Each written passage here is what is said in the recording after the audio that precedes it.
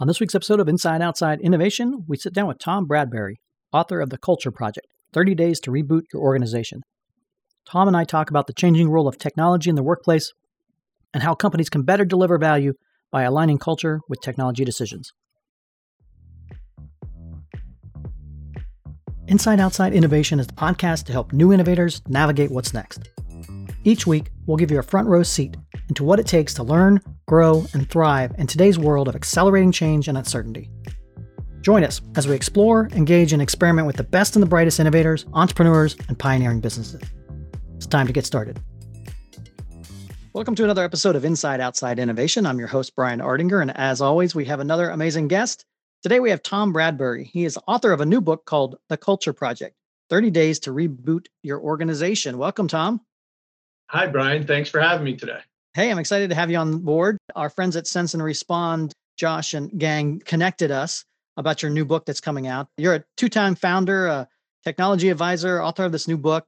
You've spent about 20 years of your career focused on workplace technology assessments and how do people use that. What have you seen in the last 20 years in workplace technology, and how did you decide to write a book about culture? Great question. Thank you. So, Brian, for a big chunk of my career, 18, 19 years, I owned a business, Labrador Technology, before selling it to a great competitor in that space. But what we did was help design and manage technology as part of workplace transformation projects, mostly connected to real estate transactions, i.e. a lease comes up, we're building out a new workplace, and we would design all the connectivity and all the AV and the boardroom tech for these companies to leverage in their new spaces. And for doing that for some of the biggest global brands out there, we ran into a lot of different scenarios and a lot of different approaches. But one thing was for sure that the design and construction process had such a gravitational pull from a budget perspective and a resourcing perspective that the decisions around investing in technology weren't as strategic as they should be or could be, right? So I would see and hear these discussions about Pepsi, Unilever, BNP Paribas, AllianceBernstein, Bridgewater Associates, where they were going and how they wanted to represent themselves with this new workplace. But some of the technology discussions or that thread of the project didn't always match the same level of strategy as some of those other conversations. So the final handful of years of me owning Labrador Technology, what I did was create a methodology to go in and understand an end user's reality of what it's like to use technology at whatever organization they work for. And I would overlay that with either a direct experience interviewing executives on where they were taking their business, right? Or some material that was released in a board meeting or what was presented at the start of the mission of a new workplace. And I'd get a sense for where the executives were trying to go and what they were trying to accomplish. And then I would talk to IT and in some cases HR to get their perspective on technology and its importance within a business. And I'd lay those perspectives over each other, IT, HR, employee experience, and executive senior leadership's perspective on where they were going. And there was 100% of the time, there was always a mismatch in each one of those realities and what they were seeing. So I really started to set out and say, what's driving how people invest and how they enable internally technology? And it connected, and I mentioned HR, really what I started to focus in on was the use of technology by talent, by the people in any organization, and seeing the influences of culture impact how they made tech investments and how they were rolling them out and giving them to people to be productive. Well, I imagine 20 years ago when you first started, a lot of those technology decisions were probably, hey, we just need a computer. Technology was not ubiquitous as it is today, and culturally it wasn't as formative. How have you seen that trend evolve? And is that one of the reasons why you believe culture plays a more important role in those technology decisions than that? A lot of the organizations that I've worked with, and many or all organizations, have a culture. And that culture either pushes people, whether challenge their comfort zone or constantly look for things whether they're policies, processes, tools that match where they're going next. And sometimes there can be tension between that attribute of a given culture and what a domain expert sees, knows, and how they run their domain, whether it be in IT or HR or any other finance, right? An IT leader, as an example that you bring up where technology used to be, give me a computer and I'll plug it into the server, or the switch plugs into the server, cloud, going to cloud. It sounds very easy today, right? And it's much more common, right? But still not as common as we probably think in many organizations. But that being said, operational experts knew how to not only understand, control, keep secure an environment that's on-prem, and the cloud technology and making that transition, which might offer more flexibility, efficiencies, cost, productivity, can impact positively all those things, but it's out of their realm of experience, right? So it was a challenge. So it wasn't only how do they navigate the company there and are they comfortable navigating out of their comfort zone? It also is a paradigm shift internally for IT on how they operate, right? In a cloud environment versus an on-premise environment. That would be another challenge that they have to deal with, to get the whole staff to buy into. We no longer have control over how we upgrade. We receive notices that there will be an upgrade, and we need to understand what it's going to do to our environment before we unleash it. I used to work at Gartner, and that was one of the challenges, that the IT group were the gods, and they controlled exactly what was displayed and put out there into the organization. And it seems to be much more collaborative environment now, where their power is shifted, and because technology is ubiquitous across different verticals, and it's no longer a vertical in and of itself per se. It has definitely impacted the way people act and move and do things within organizations. Let's dive into the book. So it's called The Culture Project, 30 Days to Reboot Your Organization. Tell us a little bit of overview of it and what people can get out of it. So when I wrote this book, it was informed by many workplace technology assessments that I performed either on my own, being invited by the client, or in conjunction with a partner. Like a great partner of mine has been Cushman & Wakefield, the global real estate firm, their global workplace strategy team. And we would go in and they would say, Tom, we're doing space and people. Technology is really the third leg to this bar stool. And we need to go in and holistically assess this environment. So I started to do a number of those, and I would see how each unique culture, despite there being common problems or situations at every client, the unique culture really had an impact on how people were using technology or not. And the other thing I'd noticed, and this is something that's talked about widely, is whenever there's going to be a transformation or change, leadership needs to lead that change. They must get behind it and push for it. So at the same time, we can't expect leaders to spend too much of their time. They're working on very big, important components of their own role, leading a very big ship.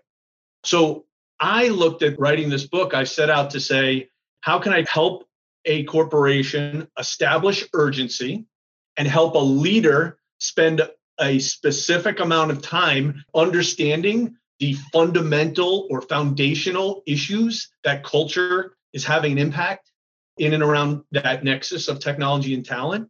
That's where I choose to overlay my lens for culture. How can we get them to spend time doing this, but not saddle them with all the minutia and details? This is a way to get them behind it, to say, oh, I really do have to get behind this. We have some fundamental things that we have to change, and we need to address the culture around that nexus of talent and technology. And so I bring them through a number of activities and steps.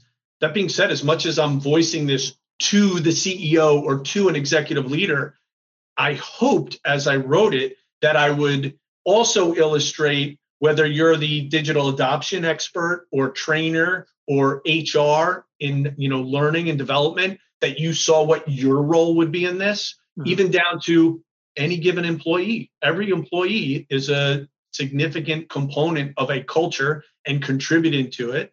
and having that culture reflect upon them and their productivity and their work styles. So I hoped to write the book in such a way where, again, it was voiced towards the leader, but illustrated how everyone had to be considered.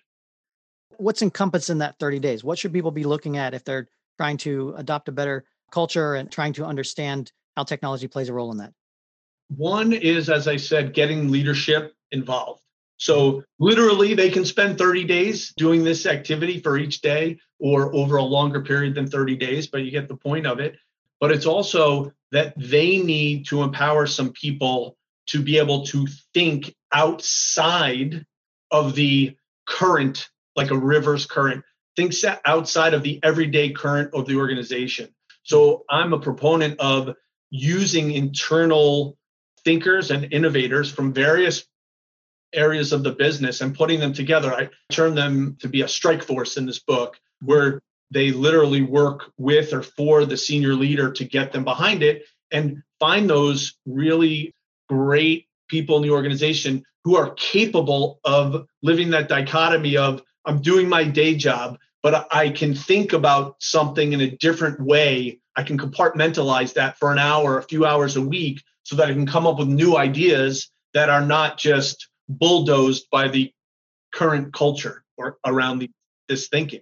So how can we develop this strike force to think outside the box a little bit and lead some new ideas, and then go back and present some of these ideas to the domain leaders, the CIO, the CHRO, and that can be a very careful process too. But there's a way a leader can get behind a strike force and find the business drivers to say, these options should be considered about where we take our business and how we deal with that culture around nexus of technology and talent. What are the biggest mistakes that most companies often run into when they're trying to make big transformations like this? They focus on the specific solutions first. Microsoft is a great solution. Cisco offers great solutions. Different training tools offer great solutions. But before we get into, does this solution work, we should map out what attributes do we need as part of our solutions that fit our business, our goals, our people, our culture, and how do we adapt our culture to nurture those attributes so that when we do invest in a specific solution that embody those attributes, that we're going to get the ROI and the productivity that we're thinking about. So too often, I think certain firms lead with the technical solution rather than understanding the kind of problem statement and what would solve that problem. Yeah, it's very similar to what entrepreneurs they develop a technology and try to find a market for it versus the other way around. Find the problem in the market and then build a solution around that.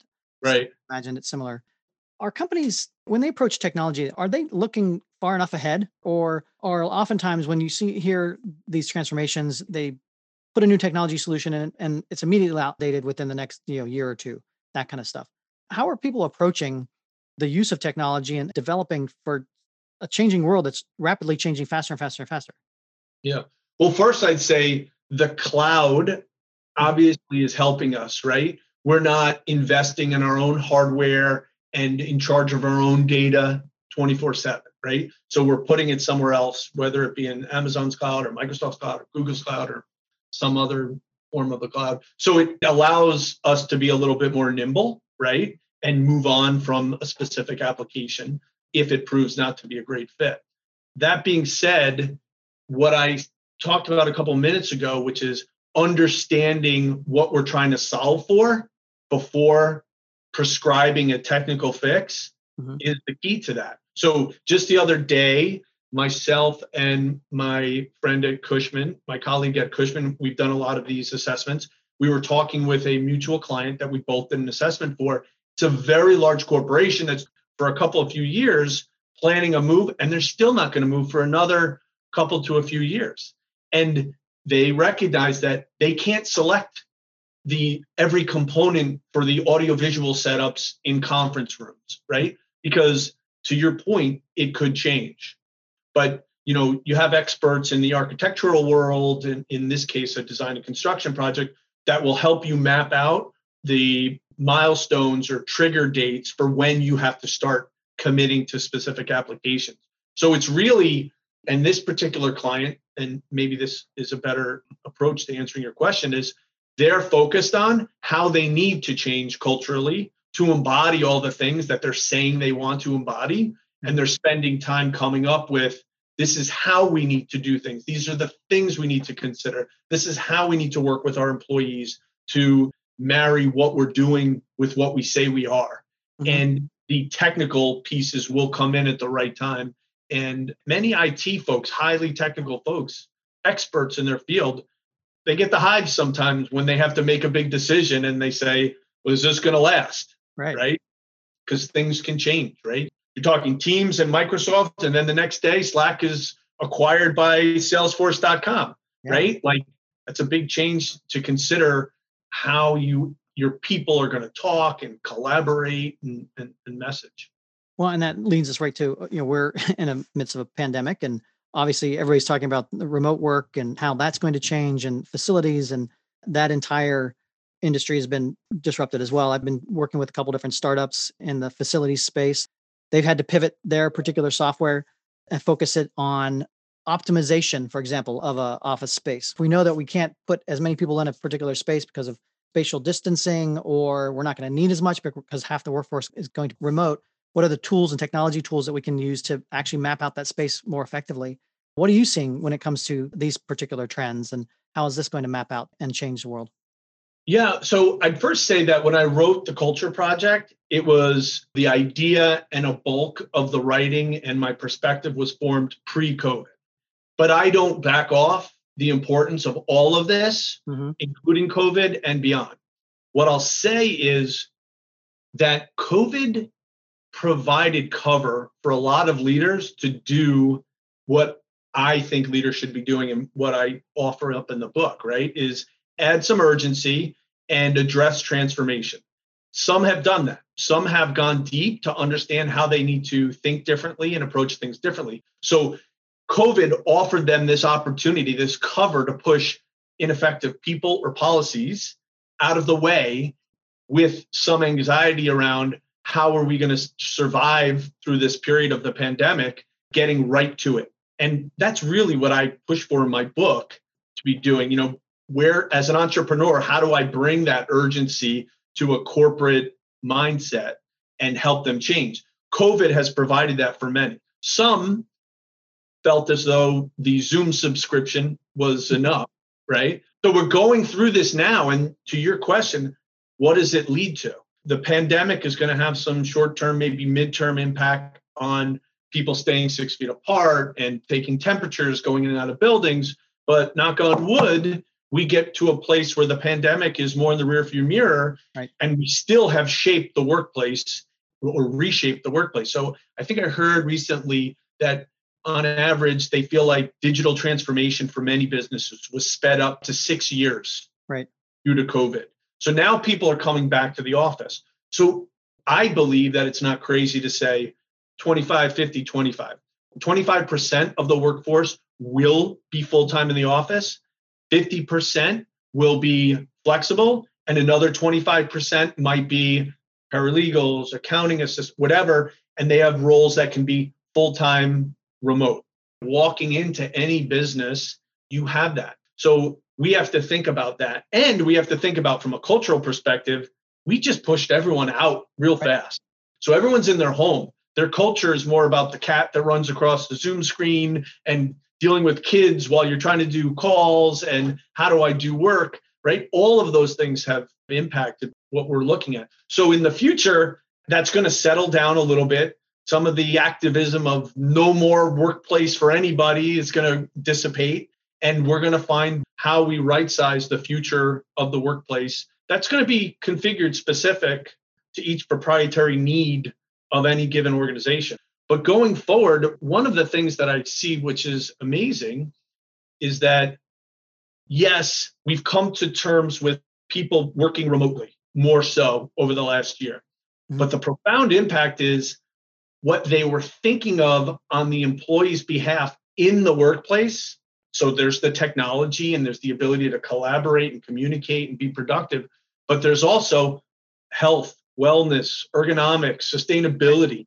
And what we're seeing now is businesses and their culture, they're trying to adapt. Hey, we have to include all of these people that are decentralized, either on a fixed basis or a flexible basis. How do we establish a culture around that? And one of the areas they're looking at is saying, let's take those same things, those attributes that are employee experience, those attributes that we looked at in the physical workplace, and make sure we're accounting for them at everyone's remote working spot. Well, and I think it's accelerated the employees' both access to technology and their understanding and the need and importance of it.